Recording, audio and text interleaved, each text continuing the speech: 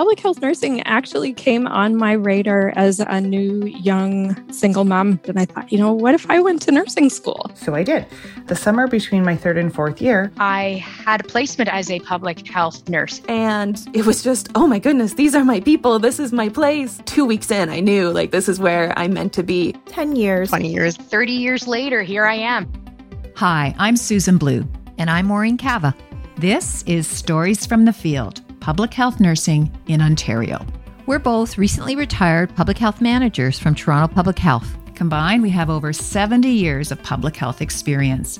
And while we have lots of our own stories to tell, in this series we'll share what we've heard about the practice of public health nurses working in health units across Ontario.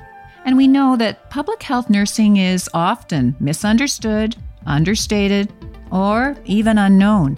If these short episodes highlighting the work of public health nurses help you to think of the opportunities in this dynamic field, then we will have succeeded in our goal. We hope to see you in the field.